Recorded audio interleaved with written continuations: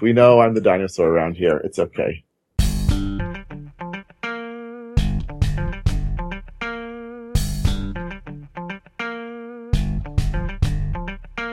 This episode is sponsored by Less Accounting. Are you looking for a system that makes it easy to track all of your expenses, income, and your budget? Is QuickBooks too much of a pain for you? It was for me, and I switched to Less Accounting, and I love it. It makes things really easy to keep track of and gives me a lot of charts and graphs that make it easy for me to look at and just know where I'm at with my expenses and everything else. One of the owners, Alan Branch, and his son have written a book for entrepreneurs' children that talks about what entrepreneurs do and why they're important.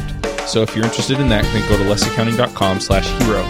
This episode is brought to you by Audible. Audible is the first place I go to keep my business skills sharp. They offer over 150,000 books on business, finance, planning, and much more. They also have a great selection of fiction that keeps me entertained when I'm just not up for some serious content. I love it because I can buy a book, download it to my iPhone, and listen while running errands or at the gym. Get your free trial at freelancershow.com/audible.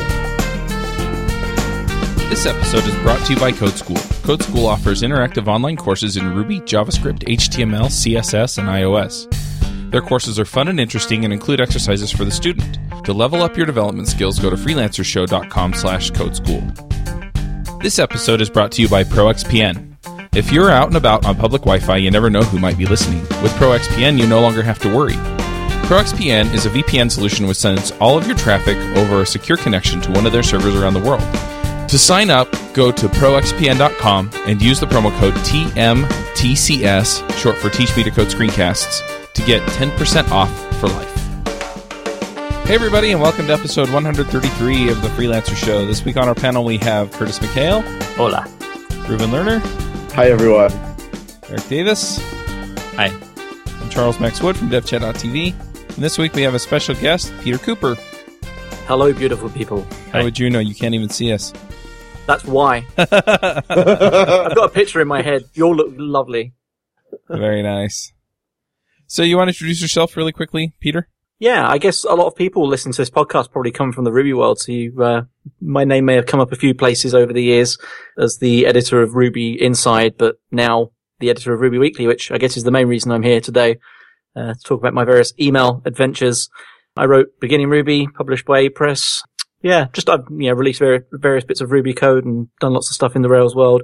But now I am principally a publisher rather than a developer in the guise of Cooper Press, the self-named company. And I guess the most successful thing that we've done is JavaScript Weekly. I know boo hiss to JavaScript sometimes, but that's been our most successful thing. So that's probably where most people have heard of me nowadays, I guess. Oh, and also forget I'm the chair of the O'Reilly Fluent Conference as well. So that's another angle that people may know me from. Very cool. So, yeah, I mean, we've talked several times over the years. You actually were on the first few episodes of both Ruby Rogues and JavaScript Jabber. And, it's just been a pleasure to kind of see where you wind up. I'm kind of curious, as we get started talking about this, we did bring you on to talk about building and running mailing lists. How did you get started with that? What prompted you to start a mailing list about, I think Ruby was your first one. Yeah, Ruby was the first one, and then it kind of went as a domino effect from there to, various other technologies there, where I knew the audience would have some overlap. But yeah, the beginning was basically Ruby Weekly, and I'd kind of picked up on these articles that a guy called Jason L. Baptiste had written. He runs, I think he just sold the company actually, but he was running a company called OnSwipe, which converts like WordPress blogs into, like tablet kind of form. And he was posting about all the stuff that he was interested in. He's like heavily involved in the startup scene. And he had a couple of posts do really well on Hacker News about the kind of the rebirth of the email kind of newsletter business. And he was talking about things like Groupon even, things that were like daily deals and that, kind of companies that were really oriented around using email as that notification technology. But then also news email, and there were things like Thrillist were launching around that time. It was like a paradigm that was kind of coming back in again after it was kind of, email was kind of deemed uncool during the Web 2.0 era. So I thought, well, hang on, I got into blogging really early, and I thought, well, it seems like I might be missing out on something here. So I just had this idea of doing a weekly email, registered the domain, and I just kind of got this feeling that someone else would do it if I didn't. So that kind of scared me into doing the first one, which is actually how I do most of my work. I'm kind of worried that someone else is going to do it, and I'm going to sit there going, I had that idea first. But instead of being that person, I just tend to do the thing, and then everyone else does it to me. They're like, I had that idea. So yeah, that's how it began. And it is funny how often that happens. You see an idea, or you read the same articles as other people, and you all kind of simultaneously come up with the same idea because you just all read the same stuff. And this seems to be very true on Hacking News. So, the fact that I was reading all these things about the resurgence of email and, daily emails and news and all this kind of stuff coming together, I just kind of figured if, I don't do it, someone else will. So it began there. When you first started it, was it with the intention of being a commercial enterprise, or did you just think of this as something fun and interesting to do, or maybe to improve the community? Well, at the time, I was running Ruby Inside, which is now somewhat dormant and abandoned, unfortunately. But that was my main kind of gig at the time. It was doing reasonably well. So it was more of an add-on for that. It was just a way to point to my own content sometimes, point to other people's content here and there. But I had this kind of overarching goal of, wouldn't it be great to build up an audience that I can pitch things to? So, I did work on some training. And this is actually the reason I stopped doing the Ruby show, which Chuck mentioned. Not the Ruby show, sorry. Ruby Rogues. That's the one. Yeah, I was getting mixed up with my other podcast. So the Ruby Rogues, I stopped doing that because I just ran out of time for doing my own training. So I ended up selling my own training on the list initially. So I wasn't taking ads or anything. It was just my own stuff. But then eventually got to the point where I just had kind of more capacity in terms of advertising than I had stuff that I wanted to sell. So that's when I sort of turned it more into a business in the traditional publishing vein and, started taking other people's stuff on and all that type of thing. Were you doing client work as you started this up as well, or how did you kind of fund the initial bit? Yeah, I didn't really fund it at all. I guess it was just the fact that Ruby Inside was, making reasonable amount of money. So it was just an add-on to that. I haven't actually sort of done, I do bits of client work for very, very old clients that I've had sort of 10 years. I just haven't had the heart to kind of get rid of them, as it were. And it's nice to sort of stay in touch with some of the really old clients. Very, very minimal amount of hours per month. But I didn't actually need to do any of this, do any client work since, 2007, when I sold, I sold two sites. I sold a code snippet site that I created in Rails, built up and was quite popular. I sold that to DZone for not an amazing amount of money, but a mid 5-figure sum. And then I sold a kind of a technology I built called Feed Digest, which took RSS feeds and let you splice them together and republish them and do all sorts of clever stuff with RSS. And then I sold that for a 6-figure sum to a Russian company, which was rather odd. They've since rebranded it, called it Feed Informer, I think. I haven't checked it up for a while, but it still exists, I believe. But from that point, I kind of had I didn't have, I guess it was a life-changing amount of money, but it wasn't like a retirement amount of money. It was kind of I can kind of do what I want. And if it screws up, then I've got, a couple of years and then I'll just get back to doing what I was doing. So I kind of, in my screwing around, that's when the Ruby book and the Ruby Inside and all that type of stuff kind of kept me going on a day-to-day basis. So it actually kind of worked out in the end. So it was a nice runway to have. So I didn't have to actually do the client work. So your full-time work now is doing this publishing, meaning that this combination of newsletters is enough for a full-time salary?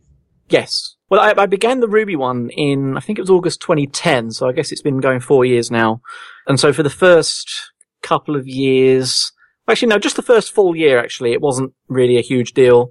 Once 2012 hit and I actually started started having serious numbers of subscribers, I was I was probably up to, 70, 80,000 at least across the network, and actually took advertising full time and was really, pushing it. Then it was pretty much immediately better than what I was earning before. And then it's only gone up from there. So, it's quite a nice business. It's not a huge business. I don't have tons of employees or anything. In fact, I'm still even considering hiring my first person just because I've scaled it in such a way I can do it all myself. Well, I say that I do have some editors that kind of do bits and pieces, but in terms of full-time staff, it's just me. So it's been very good to me. I'm very happy with it, and it is my full-time thing. So I want to talk a bit about building mailing lists. I know that, your focus is probably a little different from what freelancers do, but I think you face some of the same challenges. So, for example, how do you let people know that you're giving out this content on the web? I mean, is it word of mouth at this point? And how did you initially get the word out about it? So I read an article a few years ago about how Facebook grew, and I seem to recall the author used the term the domino effect. So they basically said that Mark Zuckerberg, and he forgot his name then, Mark Zuckerberg began in Harvard, and then he branched out to where a lot of people from Harvard knew other people. He kind of worked out, they knew a lot of people at like MIT, let's say, just around the corner. So then he branched out to one and then the other and so on and so forth. And I've always applied that since I kind of heard that. I've always thought that's a really logical way of doing it. So now when I create things, I think, well, where's the domino going to come from that launches this thing? So Ruby Weekly, the domino that led to Ruby Weekly was Ruby Insight. So I already had 30,000 RSS subscribers. So I knew that I could convert a certain amount of those into being on the email. And then over time, as that kind of worked, I then realized, well, hang on, a lot of these people would be interested in JavaScript. So I created the JavaScript one, then the HTML5 one, and then it's kind of gone out from there. Now, this obviously isn't going to apply to everyone because not everyone has, a successful blog or even like, lots of Twitter followers. But I mean, I guess another way of looking at it is a bit like a snowball effect. You have to start from something, build up a small amount of, audience, but then just find ways of keep adding to it or use that to roll into something new. So yeah, I've always just leaned on all the different things that I have online, whether it's my blogs or now whether it's my emails. I use my newsletters now to launch other newsletters like all the time. That is my main technique. I don't do a lot of paid advertising. I don't do lots of just constantly spamming everyone on Twitter or even Hacker News. I don't even think any of my newsletters have actually made it onto Hacker News or Product Hunt or anything like that, just because I don't ever push it like in that way. So I've just been very lucky in that regard. I've just kind of always tried to build an audience around me, perhaps in almost like a Gary Vaynerchuk kind of style. He always goes on about the fact that he's on every platform and that he's always putting out videos and he's always doing this, this and that, not with a specific goal of, I want to kind of sell you my stuff, but he just wants to build up this kind of brand and people to know him, and that when he does want to launch stuff, he can just sort of go right hook basically and just like, bam, join this new thing I've done and bam, it's popular. And I've seen a lot of popular people online do that. So I just kind of do it at a much smaller scale than those people. And it seems to work. Very nice. One other thing I've noticed about your emails that I've kind of struggled with off and on is that they look really professional. How do you get such a nice looking email layout? It's funny actually, because I often look at them and I go, oh god, this looks like crap, like compared to something else that I've seen. And, I think, I want to redesign it again. I have to kind of stop myself. So yeah, it's kind of nice to hear that, I guess. But yeah, I guess my kind of main goal is really to try and boil things down to the simplest thing that will work. So it's very tempting, and I always do this when I start a new design, like for a website or something. I think, right, I want to have these custom fonts and it'll look awesome. And, I'll put these like rounded corners on, or I'll do this and I'll do that and I'll use all these colors and so on. And then what happens? I go, oh, this looks really horrible. And then I'll think, well, I'll remove the custom fonts because it's kind of slow, and think, oh yeah, it looks kind of better with the default fonts. And then I'll remove some of the colors, and then I'll remove some of the features, and I'll be like, actually, this is a really clean design now. So I'm always designing stuff in that way, and that's true of the emails as well. So I don't, set out with a goal of it necessarily being simple. I kind of make it everything I want it to be, and then I'm like, I don't like this, and then I pare it down to what is the basic stuff that works. And that seems to work for me. I mean, what I would recommend though for other people is, if you can get away with it, I would actually make your email just text. Now, this is going to be probably slightly controversial because most people that run, frequent newsletters and so on are always using HTML. But that's actually kind of a good reason to use text. You actually, depending on what you're doing, you do want to look like you're kind of natural at some level. And text really is a way of doing that. And I have a lot of people that subscribe to my newsletters in the plain text form. We do produce them, separately as well that people can get. So some people really like text, and it just looks like a normal email. So if you can't design, and if you don't want to go and buy a template on, one of these kind of theme forest type sites, which, I think they do some good templates actually for email. But if you don't want to go and find stuff like that, just go to text. If you can make it work in text, then your results are going to be just as good, if not better. I'm wondering what your schedule looks like. Like, how do you divide your week up? What are the different tasks you have to deal with? Clearly you have to, I'm sure, do some reading to find links. I'm sure people submit them as well. But then, you've got a business to run, you've got advertising to find, you've got email to send out. What do you do all week, Peter, besides sit around watching TV? Well, that's the trick number one. I don't watch a lot of TV, but, yeah, I guess this is going to sound like a facetious answer, but actually the majority of my week is spent waking up, kids wake me up, deal with the kids, run around screaming, tidy the house, do the washing up, make, get involved with breakfast. Kids have to go to school and this, that, and the other. And then, when I get home, the kids are there. I play with the kids, put the kids to bed.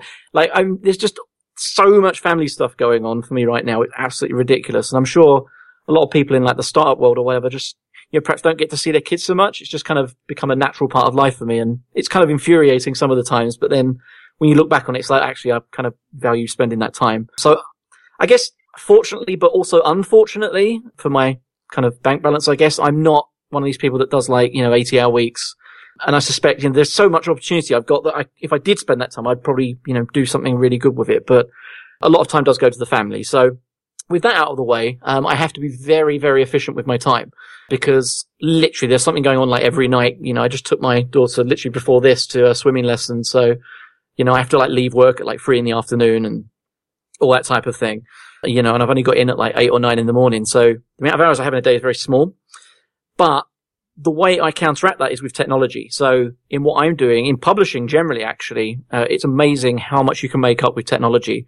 So when I began, it used to take, a serious amount of time to make a single issue or a single email. And people I speak to, who create their own similar things, they're like, I was in the MailChimp UI for 2 hours generating this issue of whatever I was doing. And, it takes a long time to get it right. But once you realize what is right, and if you are a developer as well, and this is where the magic part happens, you can say, well, hang on, how can I make this more efficient? And in my case, it was well, hang on, MailChimp's got a really cool API. So I can perhaps build my own templates with ERB, the Ruby templating language for anyone who doesn't know it. And then I can perhaps feed in some XML, and I know Boo hates XML, but I could feed in some XML that kind of represents how I want an issue to be, with all the different items in it. And then have it generate everything, use the API, create the campaign, run the test, and all I literally have to do is go preview, yeah, it looks good, send. I did that very, very quickly. So that really cut the time on production down. It then basically came down to I need to collect the links together. Well, over time, I then also built a system to do that. So a mini kind of version of Delicious that's very oriented on this type of stuff. No, it's not public. A lot of people have asked. It's not public at this point. But I know people that have actually used things like Pinboard, I think it's called, the Delicious kind of style system. That I know people that have used that and then used the RSS export and you put that into MailChimp. So there's lots of different ways you can do it. But I've always found just tooling is what saves me time. So yeah, I work a very minimal amount of time for what it looks like I do. But then, yeah, the majority of the rest of my time is then spent dealing with the advertising and the business side of it. So I'd say at least 50% of it is that kind of human contact side. What do you have to do with the advertising? Do you find that people come to you, or do you need to still reach out to advertisers? No, I've never, I'm trying to think, have I ever, I don't know if I'm lying there, but I don't think I've done any outreach with this. It's always been people have seen the emails and then want to advertise, and then they reach out to me. So I've been very lucky in that regard. I mean, some of the things that if anyone wants to kind of repeat that type of thing for themselves, one of the important things to do is actually run advertising in the first place, even if it's for your own stuff, because the fact that there's advertising there seems to bring other advertisers out of the woodwork. This happened with Ruby Inside, especially the blog. It wasn't until Jeffrey Grossenbach reached out with Peep Code, and he was like, "Oh, I want to sponsor a bunch of blogs for $100 a month. Are you interested? To help promote Peep Code?" And I was like, "Yeah, go for it. I make $0 from blogging." And so he did it. And then the next week, I had 3 different advertisers reach out. I think it was Linode and possibly New Relic and someone else. They were like, "Oh, we want to put our banner on your site." And I was like, this is absolutely ridiculous. That has just happened by putting one on. Everyone else turns up. So no, I don't do outbound. It's just a case of people have seen, companies like Microsoft and New Relic and Accenture and just tons of people have appeared in the newsletters. And then I guess coders and people just forward them around and say to the marketing department, we need to be in here. And that's how it goes. So yeah, I've been very lucky with that. But if you want me to talk about how to do good outbound sales, unfortunately, I wouldn't be your man. How many newsletters do you run now, and how many subscribers do you have? This is where I sound really bad now. I can't remember exactly the number. I think it's about 8 or 9. So I'll quickly just run through them, then that will help me. So we've got Ruby, then there was JavaScript, then there's HTML5 weekly. There was Node weekly at some point. Oh, Postgres weekly, DB weekly, which is database technology in general. Oh, we had Dart weekly for a while, but that got rid of that because it just did not take off. And then there's a couple of others, but I can't quite. Oh, there was Status Code, but that's kind of on hiatus for now. So yeah, I guess it kind of adds up to roughly about 10. And then they also run a couple of others for other companies as well. That's an area of the business that might expand. But over the main kind of core of them, the ones that I actually own and control completely, we are at, I think today, about 196. Actually, no, I think we might have just tipped to 197,000 subscribers across the lot. So yeah, 200 is just around the corner. I'm looking forward to that. So how do you decide when to kill a newsletter? So for example, you mentioned the Dart one. This is another area that I struggle with is when do I kill my children? Well, in my case, I'm always trying to apply kind of commercial reality to anything. So if something's not making enough money, or it's not that it's not making enough money, but like the value isn't there for some reason or another, it goes on hold. So that's what's happened with the Status Code one. Now, Status Code has like 17,000 subscribers, and I'm always getting emails from people saying, oh, how much I love it, blah, blah, blah.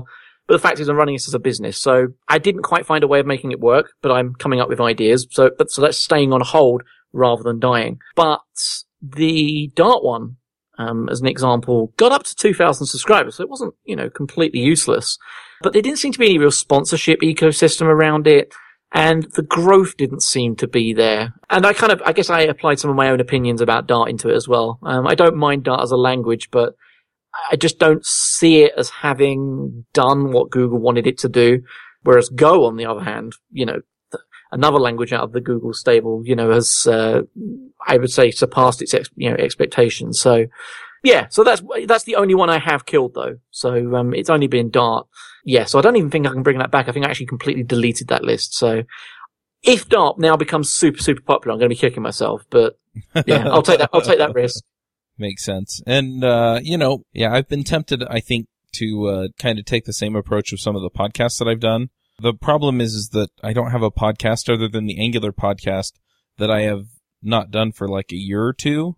And, two of the shows I've had a little bit of trouble finding sponsors for. And so I'm kind of tempted to let them go, but I really enjoy the interaction that I get from them with the audience. And so, but from a monetization standpoint, I've thought about either, quitting doing them or actually, going out and doing like a concerted 2-week effort to find sponsors. And then if nothing turns up, then let them die. Yeah, it can be a bit of a chicken and an egg situation sometimes. If you do let something kind of lie fallow for a while, then you can end up with a situation which is very hard to actually sell the space because, advertisers are very canny a lot of the time and will go and investigate and they'll be like, well, hang on, you haven't published this for like a certain amount of time. Why are you coming to me now? So you do have to be kind of careful in those situations. But yeah, which I guess goes back to what I said about, if you have advertisers, then you seem to get more. Which is why actually I kind of support the idea of actually giving space out for free sometimes.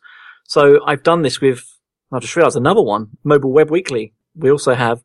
So I've actually given space out on that for free just to kind of see how well it performs and all that type of thing to existing sponsors. But it actually begins, the first paid one begins this week. And then it's booked quite well throughout the quarter. So yeah, sometimes you have to give, before you can get. That makes sense. So one other question I have is, do you send the emails out at the same time of the week every week? They always go out on the correct day for that publication. It's very rare.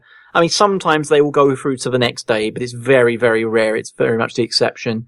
Either because an editor, so like about 3 of them have got different editors. So if an editor is like sick or traveling or whatever, sometimes we'll delay it. But yeah, other than that though, the time of day isn't that important to us. We haven't seen a huge amount of difference in performance throughout the day. And a lot of people in email will actually go, oh, hang on, that's weird. Like, I know it's a massive difference, but it just doesn't seem to have worked out that way for us.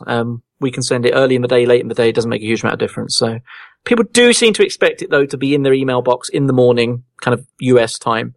But then, Europeans don't seem too worried about receiving it, at 2, 3, 4 in the afternoon. So I think people just get used to whatever you tend to do regularly, but I don't keep it too strict.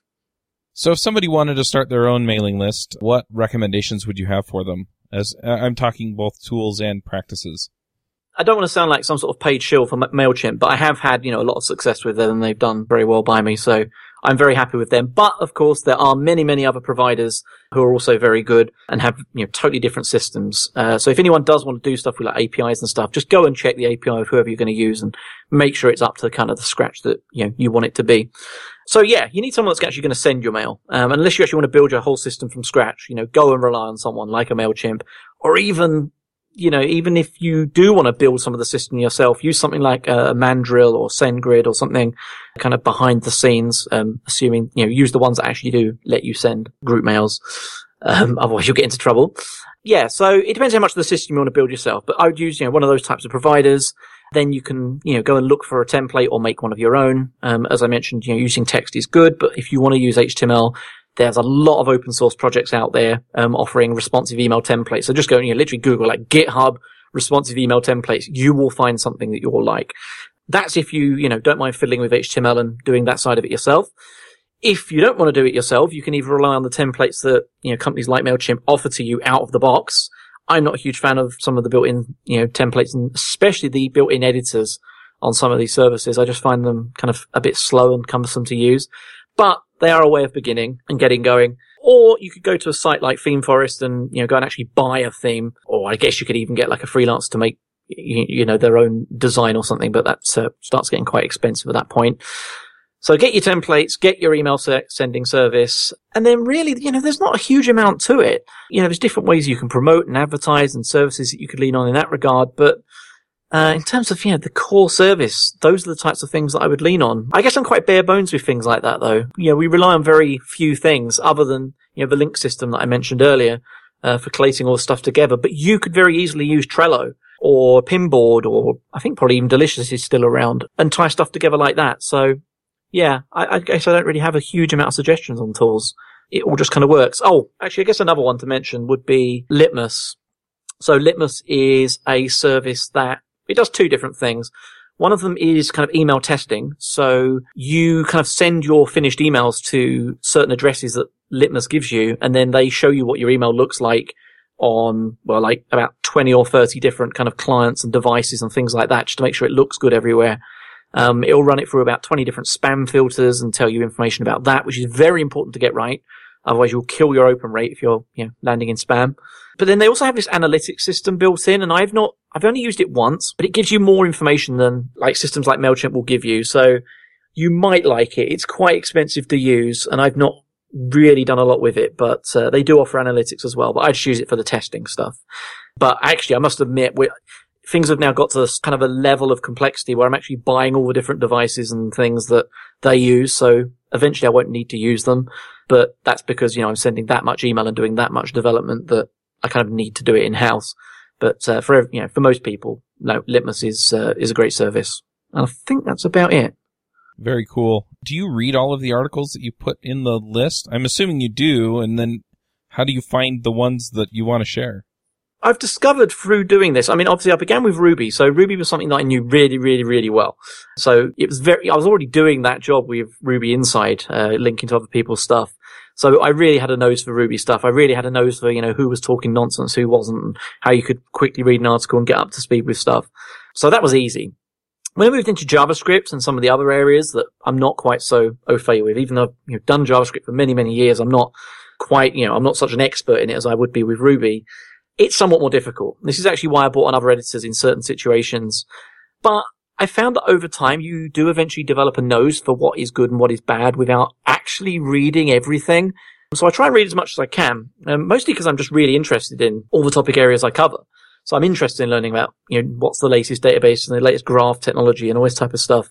So I do read it, but I don't sort of go and try all of the code and all that type of stuff. And there's been a few instances over the years where perhaps I've linked to a library that doesn't work quite correctly. And so I was like, oh, why didn't you try everything? Well, the fact is, if I tried every single thing that I linked to, it would take me 6 hours to create each issue. So it just wouldn't be feasible to do, unless I was charging money for people to get it every week. And then I would probably just do one newsletter because it would take that long to do.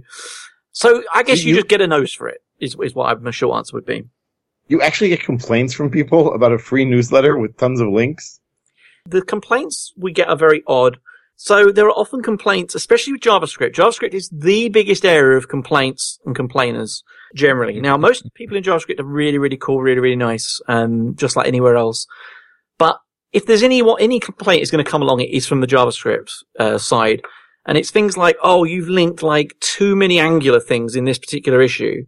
But then the next issue has no Angular stuff in it. So what I try not to do is I don't want to hold stuff back and say, well, actually, there's too many Angular links in this issue, so I'm going to split them up and then leave 3 of them till next week, because then it's not news anymore. It kind of defeats the point of a weekly thing. So I've had complaints like that, and I've spoken to some people about it, and I always try and take it into account, because if people do complain and say, oh, it's too much Angular, then it does at least put in my mind that perhaps I should just look and see, I should remove some of the weaker things if there is too much of a stress on a single technology. But it's all swings and roundabouts. So to a certain extent, you have to ignore a lot of the complaints. But yes, they definitely do occur. And there's been complaints that, you included something, that an article that got something completely wrong within like a part of the article. And I'm like, well, I don't know why you're complaining to me, because I didn't produce the content. I'm just linking to it like, it was like top of Hacker News. It was the top of Reddit for like days before I even linked to it. But now I'm getting the complaint. So what it seems a lot of people have is they have this idea that because there is a specific editor editing something, they have like a deeper relationship with it. So it's not like Hacker News and Reddit or Twitter even, where it's like kind of almost disposable. They actually kind of see publications like JavaScript Weekly as almost being the publication of record within that industry. So they think of it more like an academic journal than they do as, like Hacker News via email, essentially. And that's just one of the interesting kind of sociological points that I've discovered about doing this over the years, is that the relationship is so different. And that is also why, the advertising rates in email, I think, are so much higher than on the web. And I think this is also true of podcasting. I saw an article about podcasting the other day about, how lucrative it can be in certain conditions. And it was all about the relationship that the listeners have with the hosts, even though you don't necessarily meet each other. It kind of feels like you're together. And then when the host says, I like such and such a web host, or, they advertise something, that is so much more valuable than just some lame animated, GIF on the top of a blog. So yeah, I guess that's the long answer to that question. But I really love seeing some of these psychological and kind of sociological things that relate to publishing. And that's sort of stuff you only really pick up and get a feel for once you've been doing it a certain amount of time. But I love it. It's really fun to learn about. It reminds me to some degree of on Amazon, when you can complain, like people who, when they review a book, they'll say, well, the delivery was really terrible for this book. Or the postman put it in a really terrible place when they were delivering it. That might be true, but this is not really the place to complain about it. You're in the wrong place. Exactly. Some people just want to kind of complain wherever they are. I think it seems to be a very human instinct to complain about things. But I guess I found the more business I've done and the more dealing with people I've done, is that it doesn't really get you anywhere, because the people that complain the most are the ones that if you complain back at them, they just don't respond to it and they just don't acknowledge it. So yeah, you kind of have to let so much stuff go under, go by the by, the more people you deal with. If you think that 1 in 10,000 people out there is a crackpot and you suddenly have an audience of 100,000 people, well, you're going to run into 10 crackpots every year, basically.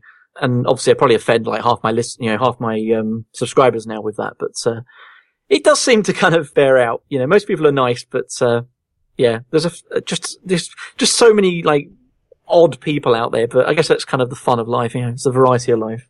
I think you only offended 20 of them at last count, so. Exactly. So if someone wanted to get into the publishing business sort of the way you're doing it, not obviously sort of preaching on your turf, but if someone wanted to do for-profit email newsletters, first of all, would you recommend it? And second of all, what steps would you suggest they take? Yeah, it's an interesting business. It's not for the faint of heart, but then what business is? If you think you would be, savvy enough to start a podcast or a blog or anything of that nature and do well with it, then you could just perhaps do just as well with email, as long as what you produce is within the constraints of the format. So, you're not going to, actually, no, I say that, I was going to say you can't produce a blog and turn it into like an email thing, but I guess you can. So Patrick McKenzie, the bingo card creator guy, he has a very infrequent email newsletter, but it's always such a great article and it's always like really long, and it's not the sort of thing that, people advise you do in email, but he makes it work, and I know he has a lot of success with it. So really, if you do it well, you can do anything. But yeah, so if you wanted to get into it as a business, again, there's just so many ways you could do it. You could actually, charge people up front for something. So there are, numerous businesses out there that actually charge people to subscribe to an email kind of summary of things.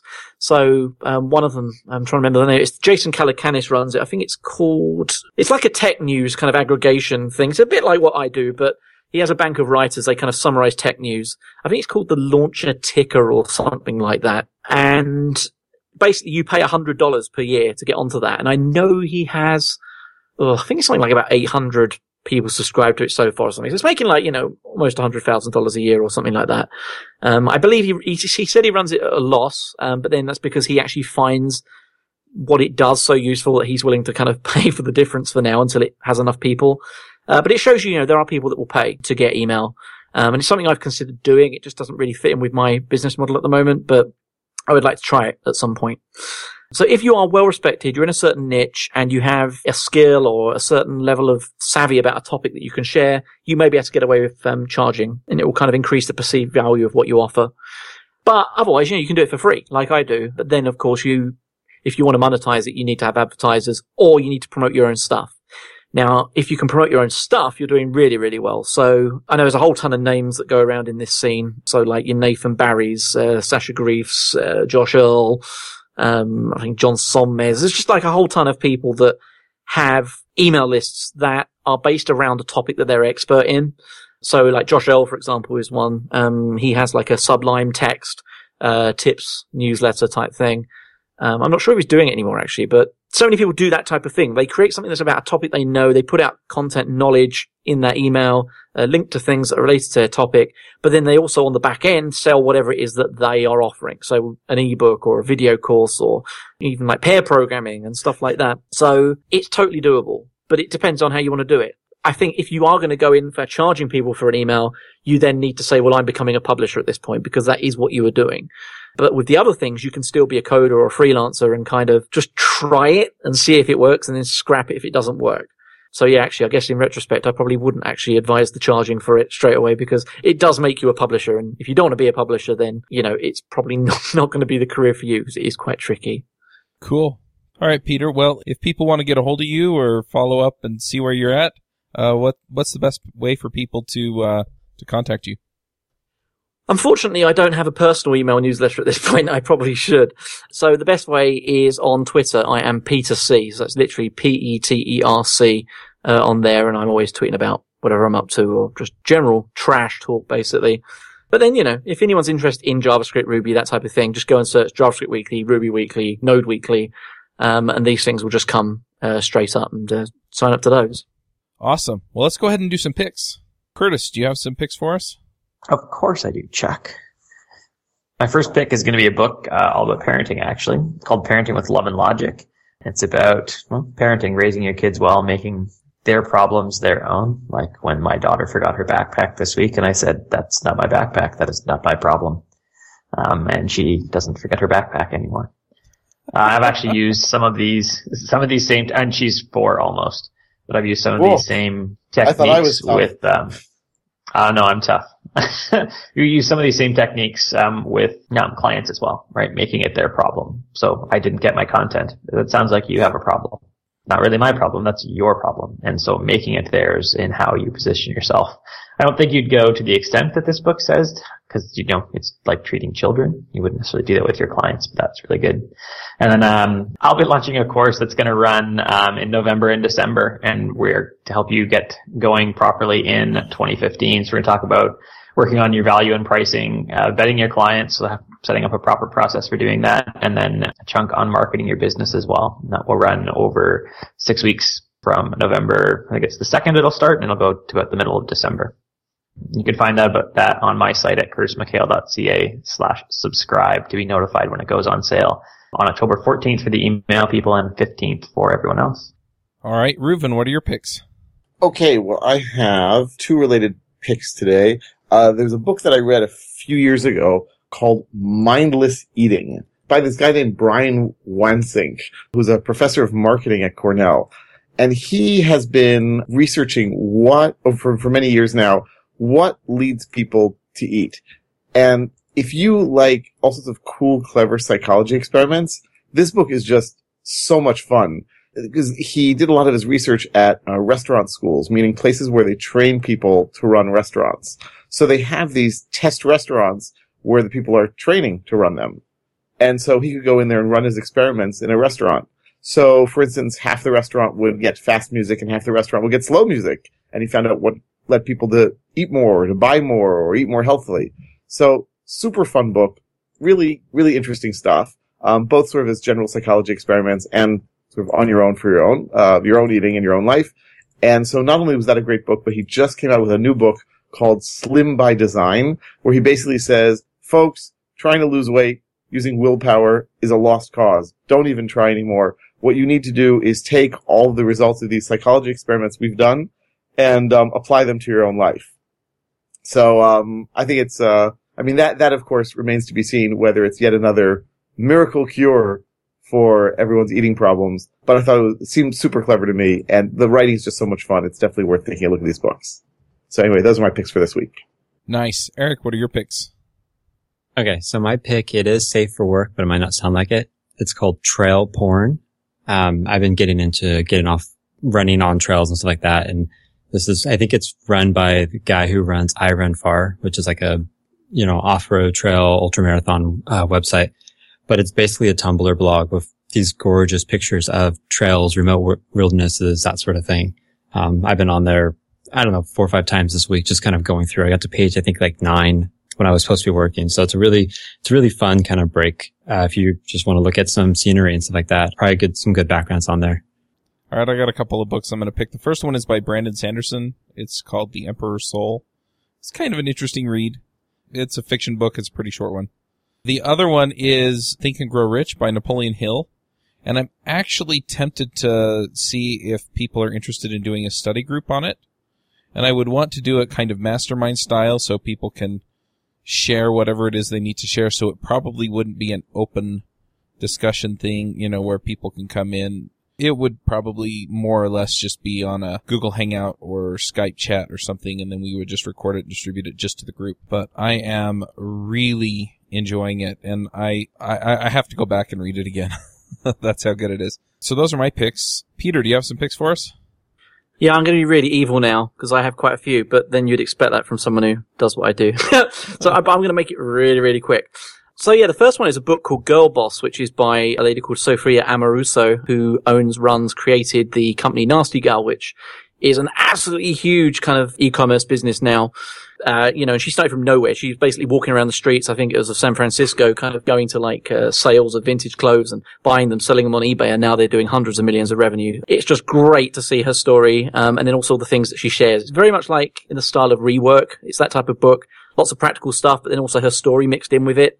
So really, really good book. I was very surprised. And I don't see a lot of people kind of, especially, in the male kind of centered kind of, startup world really mentioning the book or saying they've read it. So, I really wanted to put a shout out to that.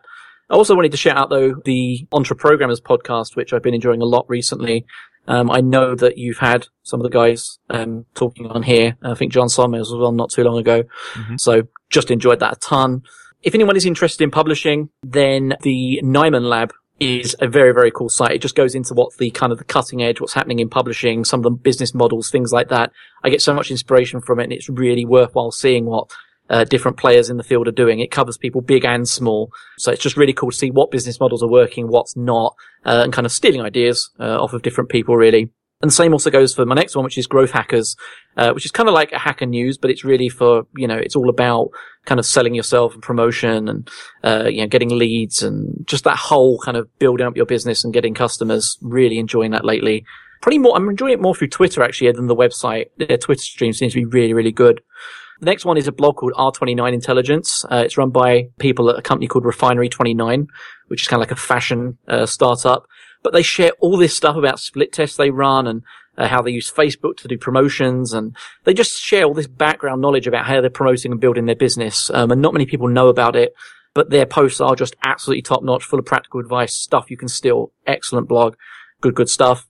And last but not least, something a little bit more fun. It's a game called Antichamber. I don't know if it's ever come up on the picks here before, but it is definitely the best game other than sort of the main AAA titles that I've played over the last year. I don't have much time for games now, but this is an amazing puzzle game. Just a very, very basic first-person view, but you do things like walk around a corner and then everything changes around you, so you'll turn around and it won't be where you came from.